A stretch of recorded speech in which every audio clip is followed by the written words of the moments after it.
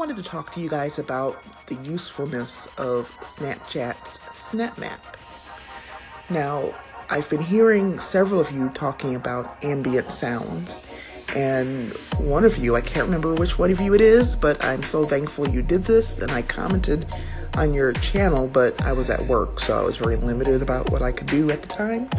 But you introduced me to Radio Apparet, and it's basically a collection of sounds that people around the world over the past couple of decades, it seems, have been gathering. And the volunteers apparently are curating these sounds. And there's a word cloud, and you just click on the word cloud and you can hear a waterfall in Hawaii or people putting on a roof in Portugal. It's just amazing.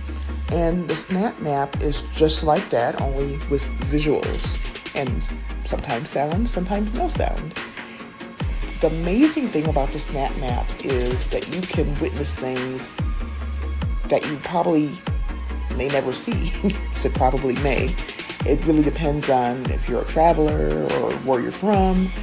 I know that most of the things that I see, I will never witness in the first person, physically being there. So these events that I'm partaking in around the world are just amazing to me and so culturally enriching that I think, parents should have their children take a look and learn a few things. Now, obviously there are things around the world that are not fit for everyone's eyes, but as parents, we can take responsibility for what we show our children and what we discuss.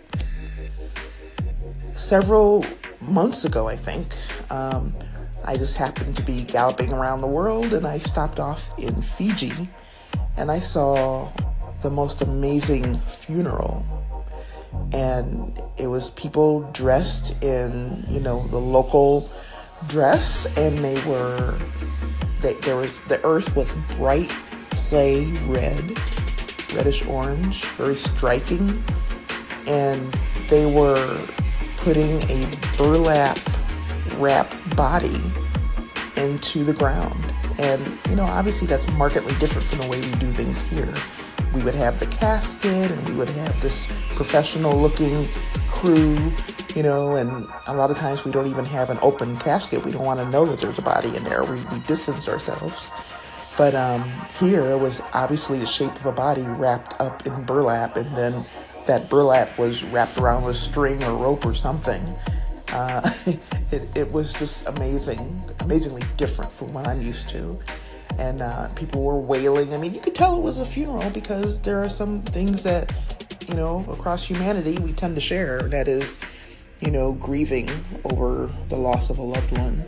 So I felt very privileged to be able to watch this. On the other hand, I also felt like an interloper, a voyeur, like I really shouldn't be there. But somebody invited me in. Somebody actually posted this for other people to see, and it's a huge learning experience. I actually read about the area because of that. I read about the earth, and I read about the people, and there's a lot to learn. If you have children and you want to teach them about the world, I think the SnapMap is a great starting point. When I was a kid, it was National Geographic. My parents subscribed to it, and my sister and I would read every article, front to back to front, about all the animals and the people and the weather and the oceans and different cultures. It was just a wonderful, eye-opening experience. And today, the SnapMap is a visual National Geographic. And by the way, National Geographic appears on Snapchat Discover once in a while. So I just think it's a great learning tool. I happened to be floating around the world yesterday, and I stopped off in Liberia, which is in Africa, and it was another funeral, just by coincidence. And again, it was a totally different experience from the one in Fiji, and a little bit different from here, but not too much. I mean, again, I felt privileged to be able to see and hear something from, a tradition that's different from mine. So I fully advocate, even if you don't have a Snapchat account, just use the SnapMap and see what's out there. Take a trip around the world.